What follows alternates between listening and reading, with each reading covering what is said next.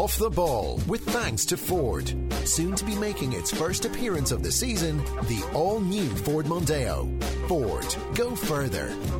All right, you're very welcome back this Friday evening. Brian O'Driscoll's with us in the studio. Brian, very good evening to you. Good to be back. The first two games of Leinster and Munster so far gone quite well in the European Champions Cup.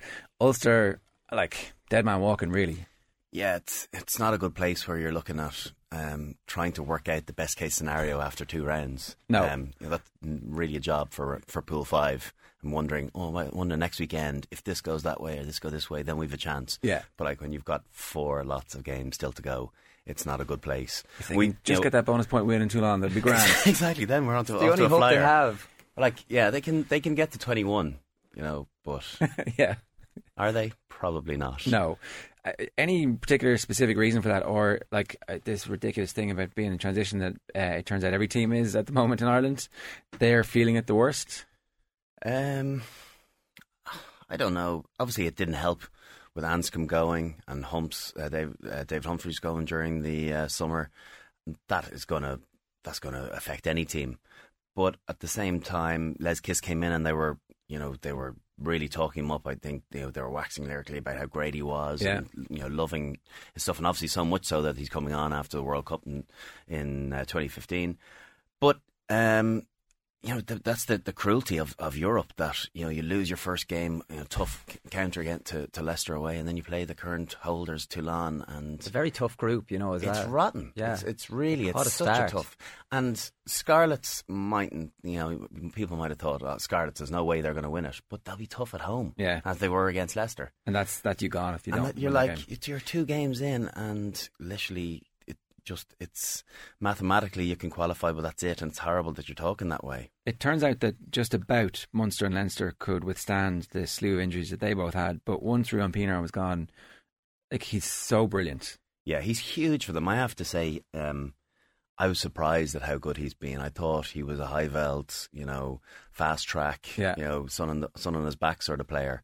But he has been absolutely magical for them. Just controlled things so well. Made most of his tackles, albeit he doesn't love them. Yeah. Made most of them when he's needed to, and just marshalled them around the place. Excuse the pun for the player that's now taking over from him, but he's doing. He's done a fantastic job last. Is he 3 seasons there? And he's just been. He's been the best purchase for them. Looking at him, it looks like he's got a cockiness that is kind of infectious, and I don't even know. Certainly, listening to him speak, you wouldn't call him cocky. Maybe it's just the head up. The fact that he plays with it's so visible. He probably knows he's good. There's no doubt. I don't know him personally, but I from what I've heard, he's a very quiet, unassuming guy. So I don't know. I think that I'm going to put that down to a confidence rather than an arrogance about his ability, because he just backs himself, and most rugby players back themselves, but he has real reason to back himself. And if you take that out of a team like Ulster, then suddenly doubt creeps in, and it's not necessarily a reflection on Marshall specifically.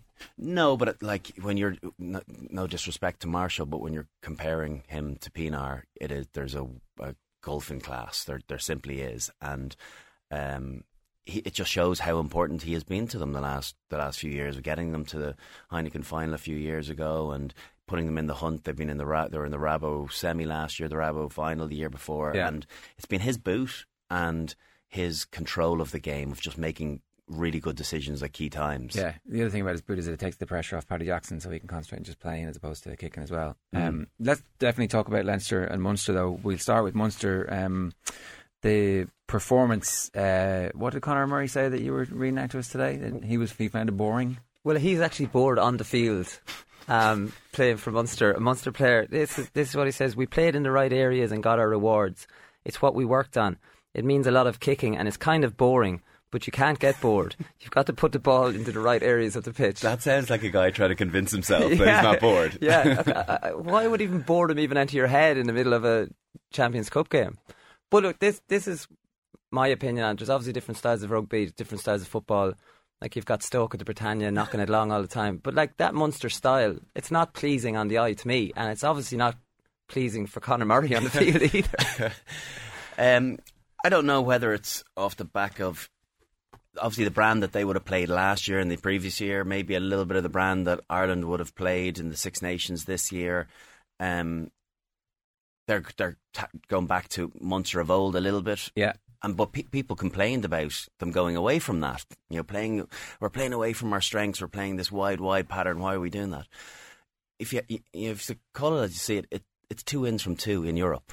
So it's not gorgeous to watch at times, but it's effective. And I would say that some of the stuff they played in Sale was very effective. Again, it wasn't gorgeous, but the conditions in Thomond did dictate to not being able to play an expansive brand. So I'd let them off that one. In Sale, it was perfect conditions, or what looked to be perfect conditions, and they still went for the brute force. I just feel that when they come up against the really big, strong teams in Europe, the Toulons, that they're going to have more to their game than they have shown thus far. If you're a new coach coming in, and it's not really a new coach, I suppose, because there's definitely been that connection there for the while previous, there is an immediate sense, right, we're going to start winning games, we're going to get confidence and then try and build the rest of the stuff.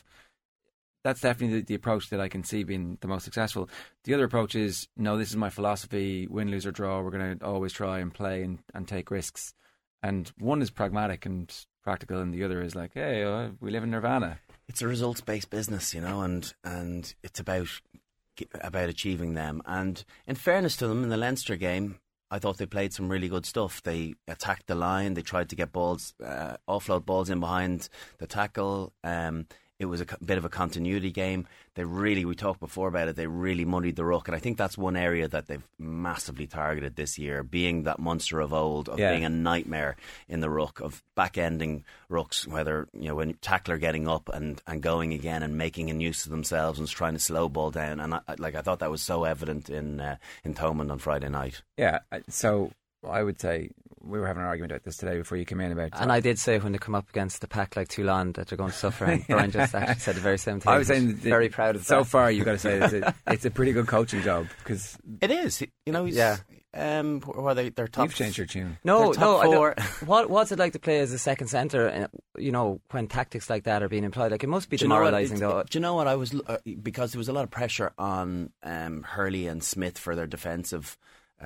game against Sale, particularly the first half, and I kind of kept a keen eye on them at the weekend, and I couldn't really say anything about them afterwards. They played solid. Yeah. They didn't do a whole lot wrong, but they had no ball. They had no ball, and it's not great fun chasing kicks, and sometimes you have to roll the sleeves up, but they didn't really look as though they were going to be trying to shift it to the outside channels at any stage at the weekend. And maybe that was their game plan, and maybe they're playing the conditions a bit. But it's interesting saying that I as an outside centre, you do want to get your hands on the ball, and they didn't seem to get that many touches. Yeah.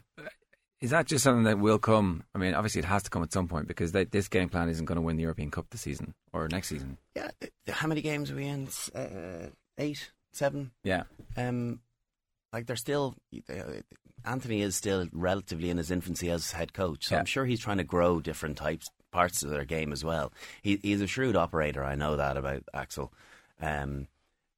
He did some defensive stuff with Ireland in Declan Kidney's tenure, and I just know that he thinks well in aspects of the game, and he'll play the game to the strengths of his team as well. And I would definitely say that that's his back row and his pack at the moment and his half back, and they're playing that way. Yeah, and they're definitely missing players too that might be able to influence the game a little bit more, and they think that they can get the ball in those hands later on in the season. That might be a bit more of an option for them too. Yeah, but I think you look at that back row, and that back row is playing really well. I thought Tommy O'Donnell was really good at the weekend. Stander's playing really well. Pete is back captaining things. Paulie is captaining things as well. Foley's coming really good. They've got all that front row that you don't know who you're going to pick. Like, there's your strength. Keatley's been a little bit mixed. Obviously, I think he's been good, but he's not kicked brilliantly, and that's probably held him back a fraction. And then the wingers, both Conway and Zeebs, have been looking busy trying to get action, albeit it's not going to get out to them if they stay on their wings, so they've been getting in and around the ruck. Yeah. Always interesting to see the wingers in around the ruck as well. Let's talk Leinster, because Leinster not quite playing. If Munster have gone back to a very traditional Munster style, then Leinster not playing the traditional Leinster style at the moment. But again, effective away in France. 3 line breaks in the entire game, 2 of them from Redden. Yeah, they you know what, they seem to be holding on to possession for long periods, but not doing a whole lot with it. And then it's almost they get bored of having had 8 or 10 phases, and then they realise, we better kick to get ourselves out of here. I think they are really, really missing their ball carriers. I really think Sean O'Brien and Cian Healy have been huge loss, and that's why this week I'm really interested to see Ben Te'o. I think he's going to bring that dynamic that they need, that go forward, and it's so much easier playing off front football when your pack is carrying and they're being hit on the gain line and not getting over it. Yeah. Just the knock-on effect of that is not being able. His defences are on the front foot, and you're not on the front foot. So it'll be a real interesting game tonight to see how he adapts. And obviously, a guy that's not played a whole lot of union, but he's got this offloading game, and he's a unit. People know he's coming at them, but try and stop him. That's the trick. It's like South Africa. You know what they're doing, but try and stop us. Yeah. What's that actually like when there is somebody 3 times your size trundling straight towards you? Not nice. Like we talked a bit about Bastro earlier on, and for me, he's undefendable. He is. How do you stop him? And I remember the first ball last against France in the Six Nations this year. I left him 1-on-1 with Darce, and he didn't even need to say anything to me afterwards. He just gave me the stare. It's like, how could you do that to me? Which was, totally justified. So you just have to double team him, and you're probably looking at just grabbing one leg. Like, it's not realistic to get your arms around two of those legs. Sorry, does the dynamic of the backline change then, though, when you've got this strike kind of runner at second centre rather than yourself who'd be more creative? Like, the wingers must have to change their game. It does, because it's someone like a Bastro that he's going to be looking for contact, but his beauty is he's got the skills to be able to get the ball out the back door. So they have to. So then wingers and fullbacks and trail runners have to identify that that's their line, rather than waiting out on their wing for the ball to get out to them, because they'll be waiting all day to pick their lines. And when they see him going to contact, run to where he is, because he's not going to throw a 5 metre offload. It's going to be just popped out of the tackle. So that's how players have to adapt to understanding the players around them. Yeah, when you're talking about double teaming, does that mean getting there immediately he gets the ball? Because if I imagine every extra yard of momentum that he gets, it's kind of a massive multiplier of force. Yeah, it's one low, one high. So the thing is, if you're going to commit 2 players to one person, you have to stop the offload. Yeah. So it's one guy try and slow him down or stop, and the other guy just make sure that he's not getting something out of the tackle, because if the simple numbers game is that if 2 guys have gone to 1, there's going to be someone spare. So and sometimes it takes 3. But if you have 3 on 1 and stop the ball, fine, you can slow the ruck down, you can back end that ruck. But if he gets it away, then you're in extra trouble. That's screwed. Luke Fitzgerald is back playing tonight, and I think there was about 5 guys coming back from quite serious injury for Leinster this week. And you're looking at those names and thinking, right, that's actually 5 internationals to a team who've just come out the side of winning 2 games in the Champions Cup.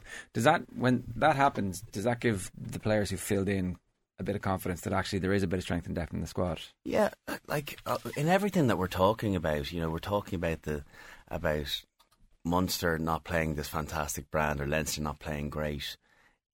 We've got, it's 2 wins from 2. Yeah. And that is ultimately what it's about, particularly now. We could imagine we were talking about, 3 teams, 3 of the Irish provinces in Ulster's predicament, with no Europe to look forward to.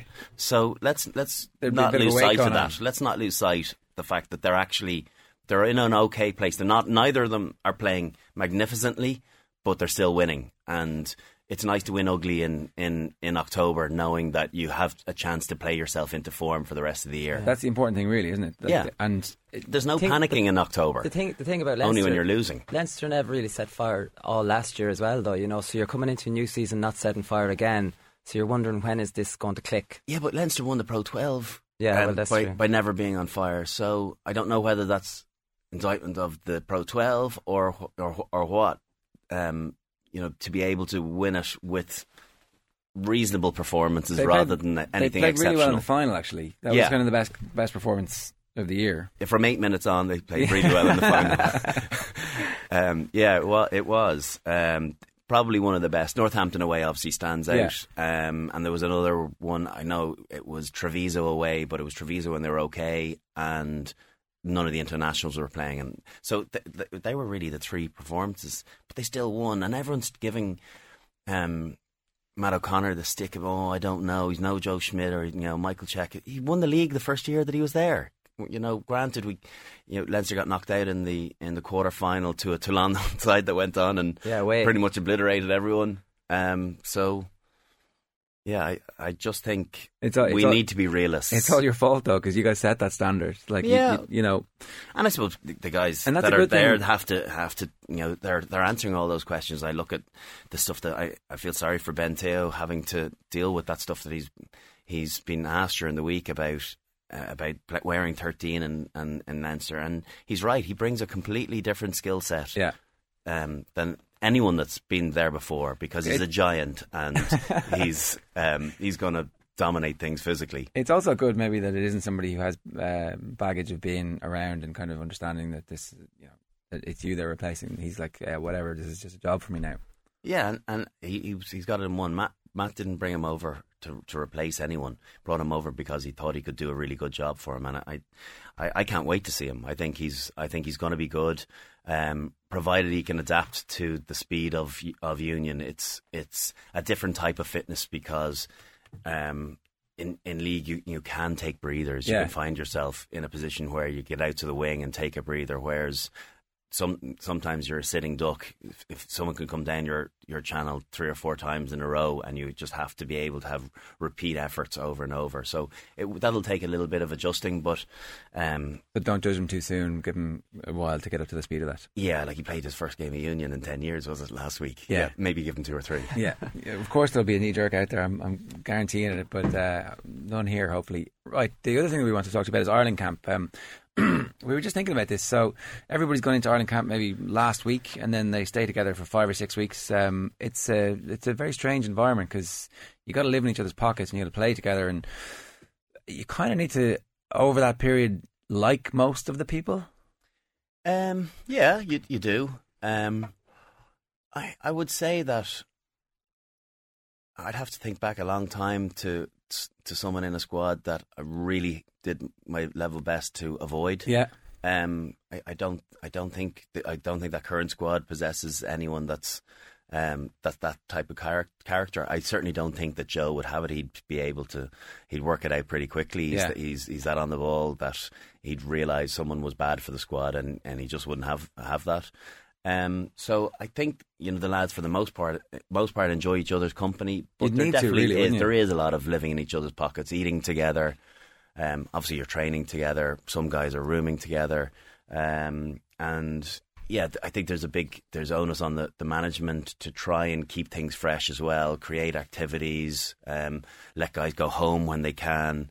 Even eating out can be it's one less night sitting in the team hotel eating. What Ruth Wood Martin has put on, the nutritionist has put on, which is still nice food, but it does become a little bit Groundhog Day-ish by the time you get to week 3 or 4 in November. Yeah, are there cliques, or is that something you try to avoid? Or do certain lads always hang out together? Yes, some guys do hang out together for sure. There's in every environment there's shyer guys that are going to hang out with the guys they're most comfortable with, and particularly the newer guys in the squad aren't going to immediately start hanging out with Paulie and Darce. There's guys are comfortable with. I remember the Lions tour in 01. I was frightened, and I just hung out with Rog because he was closest in age and he was Irish, and I knew him, and I didn't know anyone else. So until you grow into a tour or you get to know guys over a period of time, then you start hanging out, and you're not looking at a dinner table to see who's sitting there, and you just pick the next chair. I think that's when you realise you're comfortable. Yeah. Is there a point where it becomes not just all rugby as well, that actually you can kind of just relax and so this is the rugby portion of the day, and then the rest of it is you're just being a person part of the day? You can actually switch off a little bit? You can a bit, but Joe does like a meeting. And he likes to cover lots of bases. And the thing about national camp is that it's such a short period of time that you do a little bit have to curtail what you're going to get across or cut your cloth a small bit. Yeah.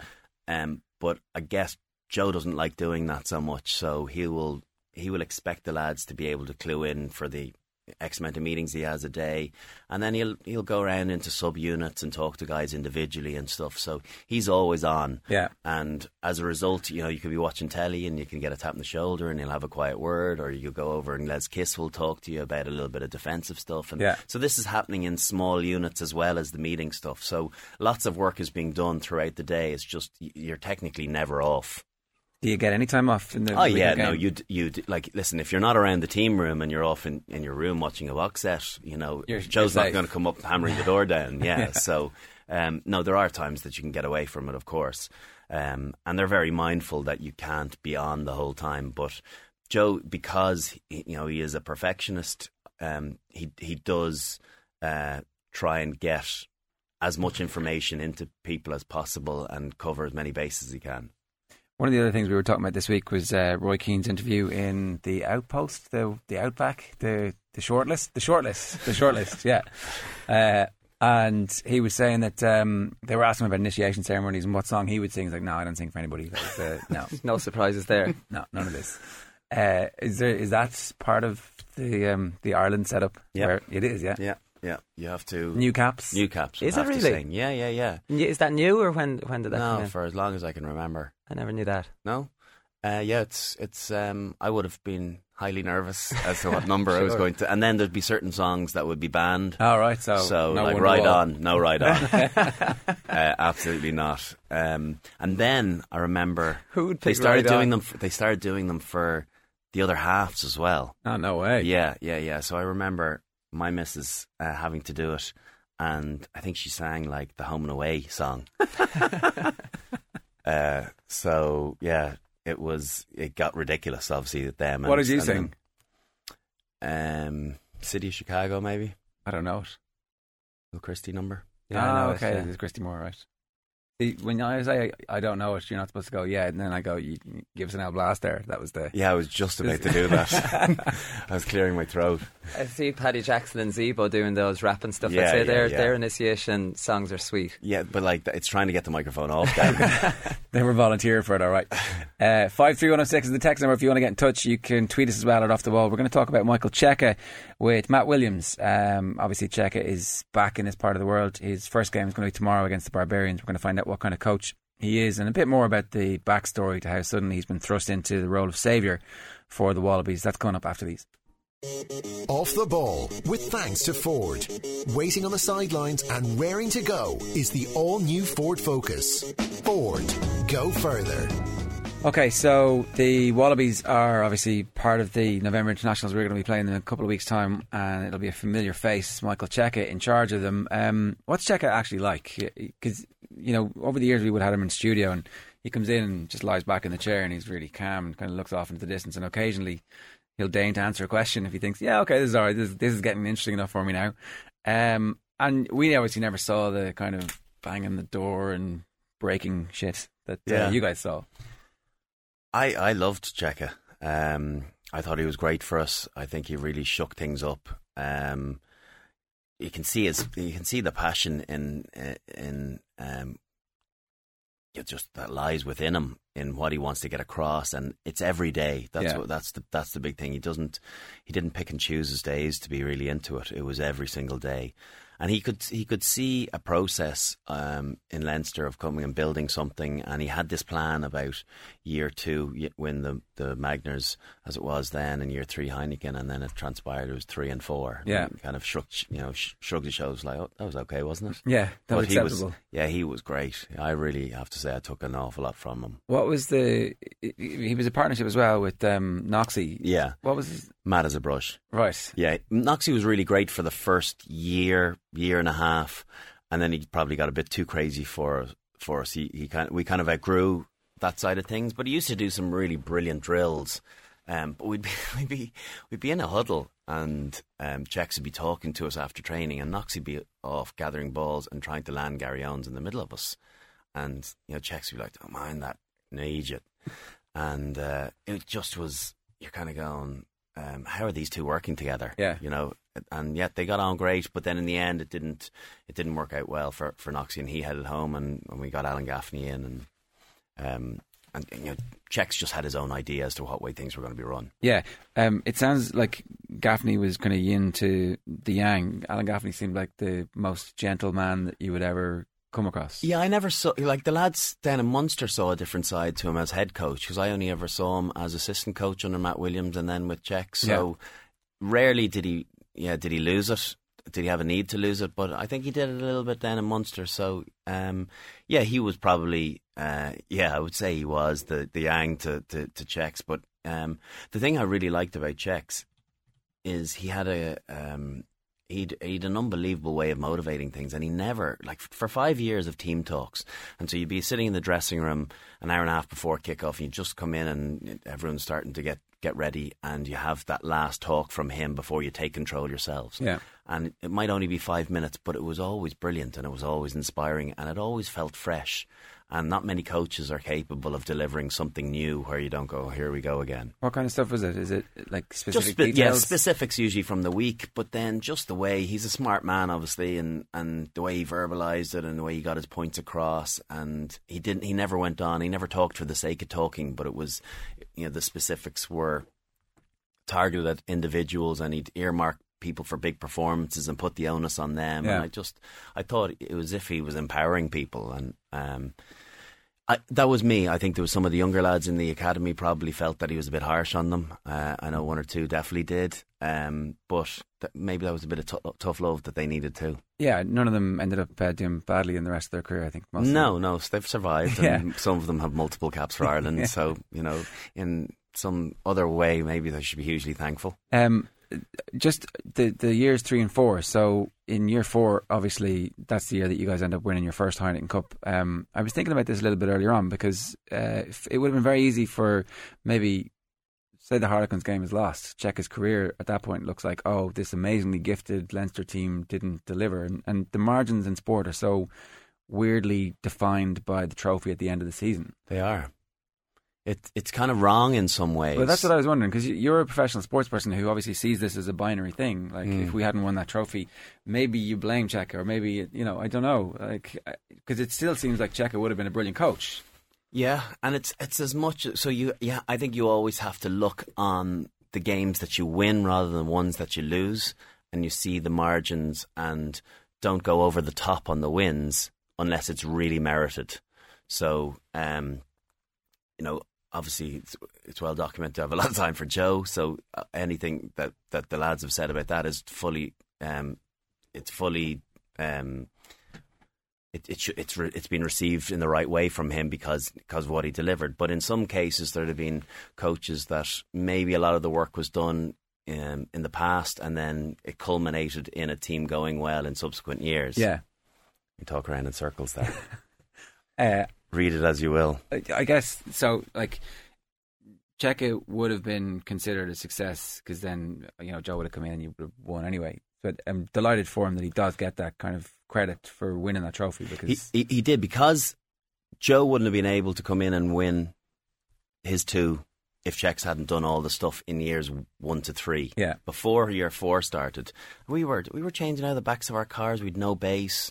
With no dressing room, and that was the thing that Leo Cullen and Shane Jennings said when they came over from Leicester. It's like, the dressing room is the hub of activity. It's where everything happens. It's where all the fun is, all the slagging takes place, and all the laughs and the relationships are kind of formed. And we didn't have one. Yeah. So how are we building any of this? The only times we spend time together are team meetings or on buses going to and from training or to matches. So that was a big thing, that we got our base in Riverview and David Lloyd, and we had the same pitch we'd go back and train on every day, even though it wasn't anything fancy, and just the consistency of that helped us. Yeah. We do have Matt Williams on the line as well now, obviously, who is familiar with all of that too, but also particularly familiar with Michael Cheika. And Matt, we're particularly interested in finding out, he's arrived now as the coach of an Australia team that is laden with talent and very capable of doing a lot of damage over the next 18 months in World Rugby. Is it actually, in a weird way, the right moment for Michael Cheika to be taking this group? Joe, it's a good question. I mean, if you consider just the last 6 months or 6 weeks really under Ewan McKenzie, they should have beaten South Africa 2-0. They beat them in Australia, and had them on the ropes for 70 minutes in Cape Town and let in a couple of late tries. They certainly should have drawn the series with New Zealand. They should have won that first test. Should have won the third test and copped the hiding in Eden Park, which won't be they're not the first and won't be the last Australian side to do that. So they should be coming out of that series with a win against Africa and a draw against New Zealand, which is very good, would be very good. And unfortunately, an event that was minuscule, the wrong shirt on a plane, has led to Ewan going and Michael coming in. It is good. I think it might be a bit early for Michael, and I think he's a very capable man, as Brian said. And I coach Michael, and I know him pretty well. I think he's made an error in his contract, continuing to coach the Waratahs next year in the lead up to a World Cup. But certainly that Wallaby side has improved enormously in the 12 months since they lost to the Lions.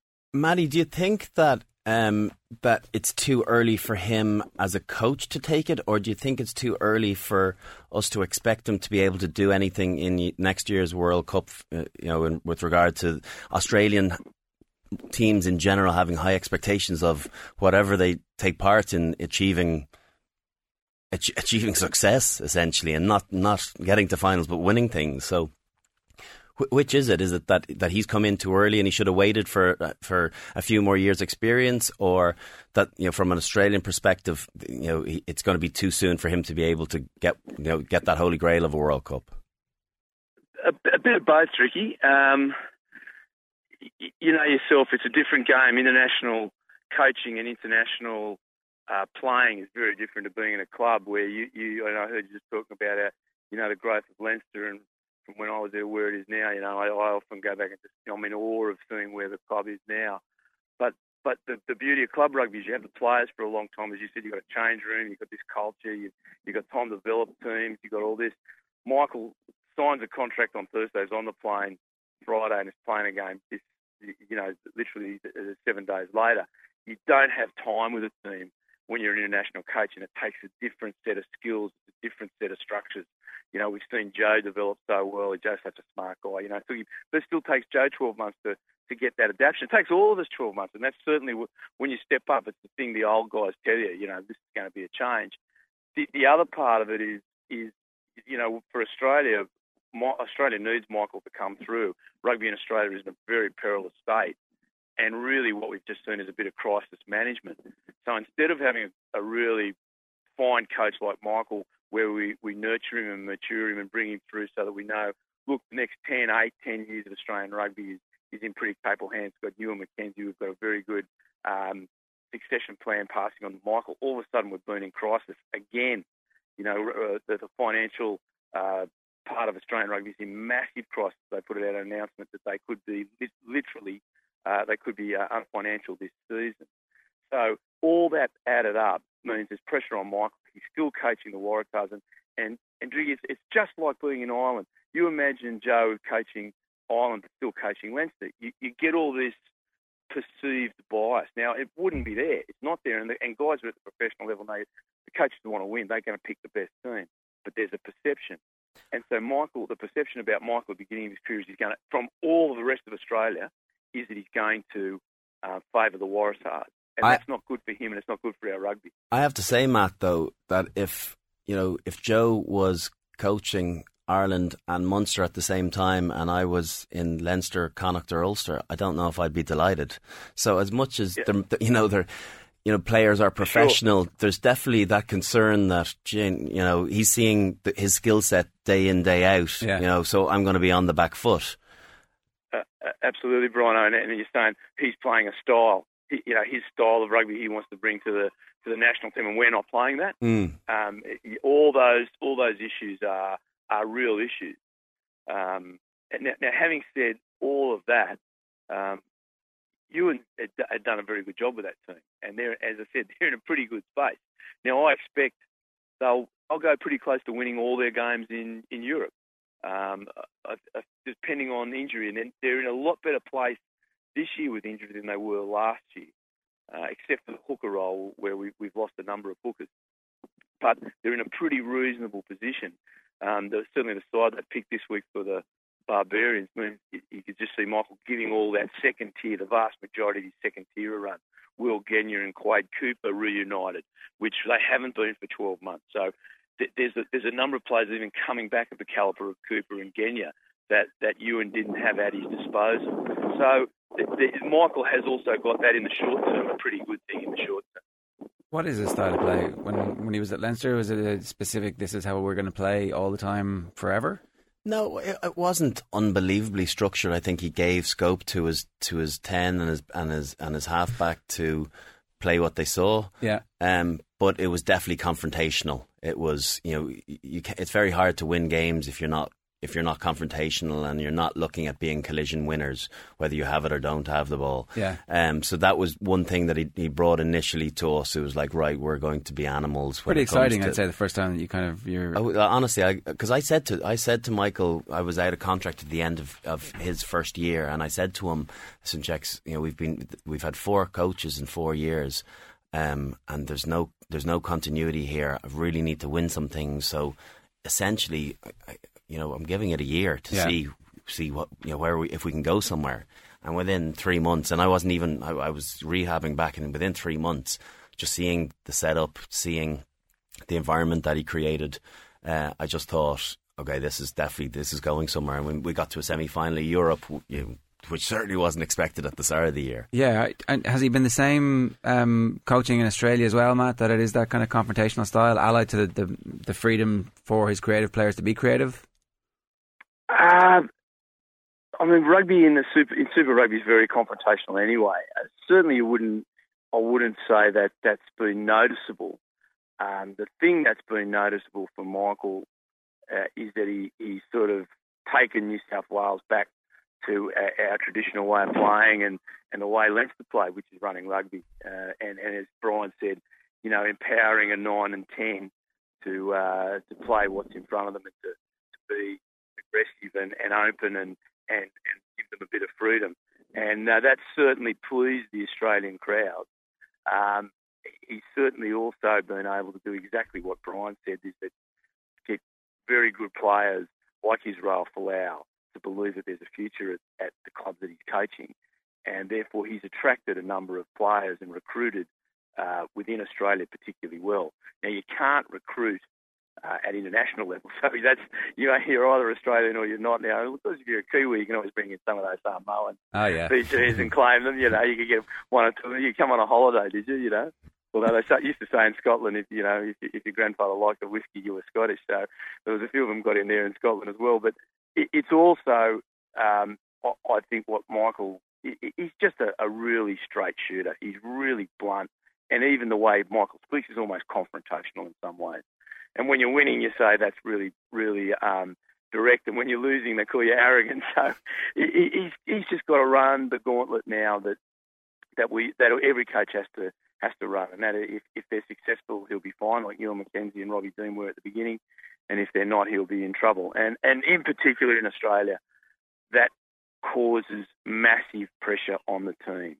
And it's not a nice thing. So for the good of the game, I hope that he can keep that same energy and ethos that Brian just described, that he certainly developed in the Waratahs. I hope he can keep that going. Great stuff. Great to have you with us again, Matt. Thanks a million for talking to us. Pleasure, guys. Nice to talk to you. Matt Williams there giving us some insight into the situation in Australia. Bente's gone off with an arm injury after 15-20 minutes of the game tonight, so hopefully it's nothing too serious. Leinster leading 12-0. He hurt his left arm in a tackle, I'm being told. So it's just more bad luck. Hopefully it's nothing too serious. They didn't need that. Not even getting a chance to see what effect he can have.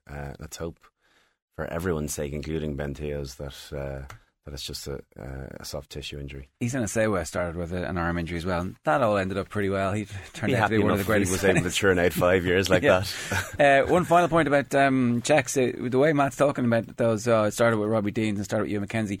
The job seems to be destined for failure almost no matter who you are in Australian rugby, pretty much unless you win the World Cup. That is the case, or it does appear to be the case. Such are their high expectations, and that is a testament to the nation in a way, that they do demand to win things, albeit again, that's only the third or fourth choice sport in Australia. So you look at that team, and it is very, very talented, and if they can get playing a brand that Michael Cheika is capable of getting teams playing, well then they're can win World Cups. Yeah, they're in a pig of a group as well, so plenty of good games to look forward to. David Kelly and Castleknock correctly identified tonight's mystery voice. No one beats Munster beat. You know who that is? I have an idea. Anthony Foley. He wins a free team entry to the Red Bull Cool 5 Men's Winter League, as well as 10 jerseys for a team. For more information and details on how to register your team, check out redbull.ie/cool5. Thanks very much, Brian. Enjoy the Late Late Show tonight. Thank you.